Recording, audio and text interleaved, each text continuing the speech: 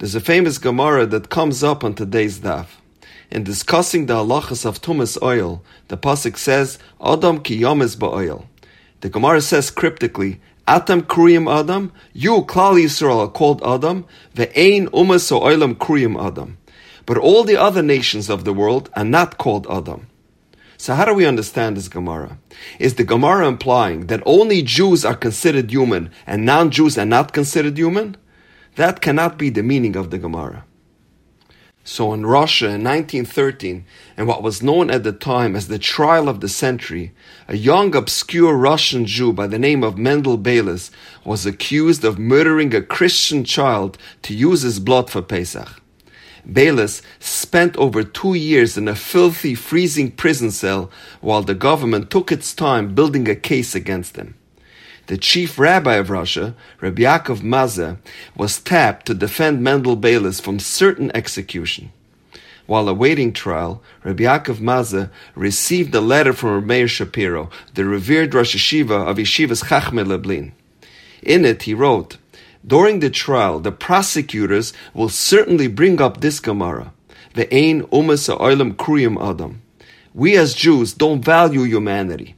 And since Jews don't view non-Jews as human, that's why we have no issues murdering innocent goyim. He wrote, explain to them that this is a misnomer. This is not what the Gemara is implying. There are several synonyms in Hebrew to describe a human being. Adam, Ish, Gever, Enosh. They all connote man, a person, but there's a huge difference between Adam and the others. Adam is unique in that it's the only one that has no plural form. The plural of Enosh is Anoshim. Nefesh is Nefashas. But the plural of Adam is still Adam. Lots of people are still called Adam, not Adamim. And therein lies the difference between the Jewish people and all the other nations of the world. Atem kriyim Adam. Only Jews are considered Adam, the singular form of the word man, an indication of the extreme solidarity of the Jewish people. For us, when one Jew is hurting, all of the Jewish people are hurting. We all feel his pain. When one person's child is missing, he is everyone's child. When one Jew is in trouble, the entire Jewish world stands at his side like one man. When one person is not well, we are all hurting. Not so the other people of the world. They may very well be considered Anashim or Gavarim, the plural form of the word man, but they can never be considered Adam, a nation that stands together as a single man. Adam only fits the Jewish people.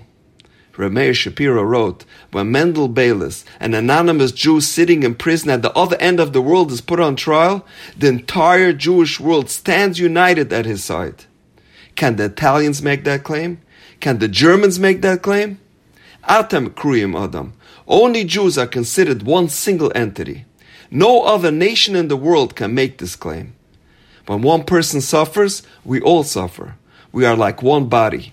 It's just like when your foot hurts, the rest of your body is also in pain. We are all in this together.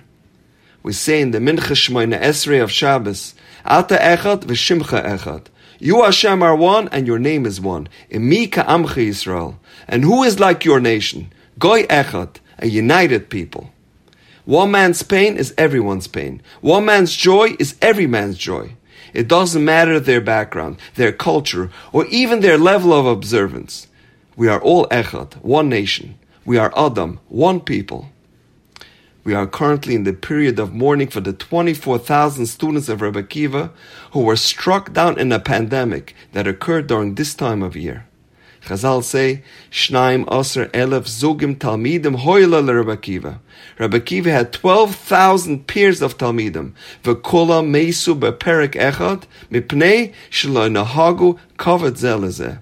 They all died in this very short period because they didn't respect one another.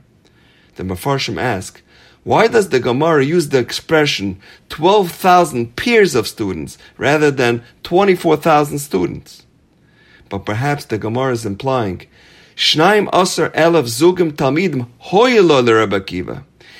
They began as peers. They started off as friendly chavrusas.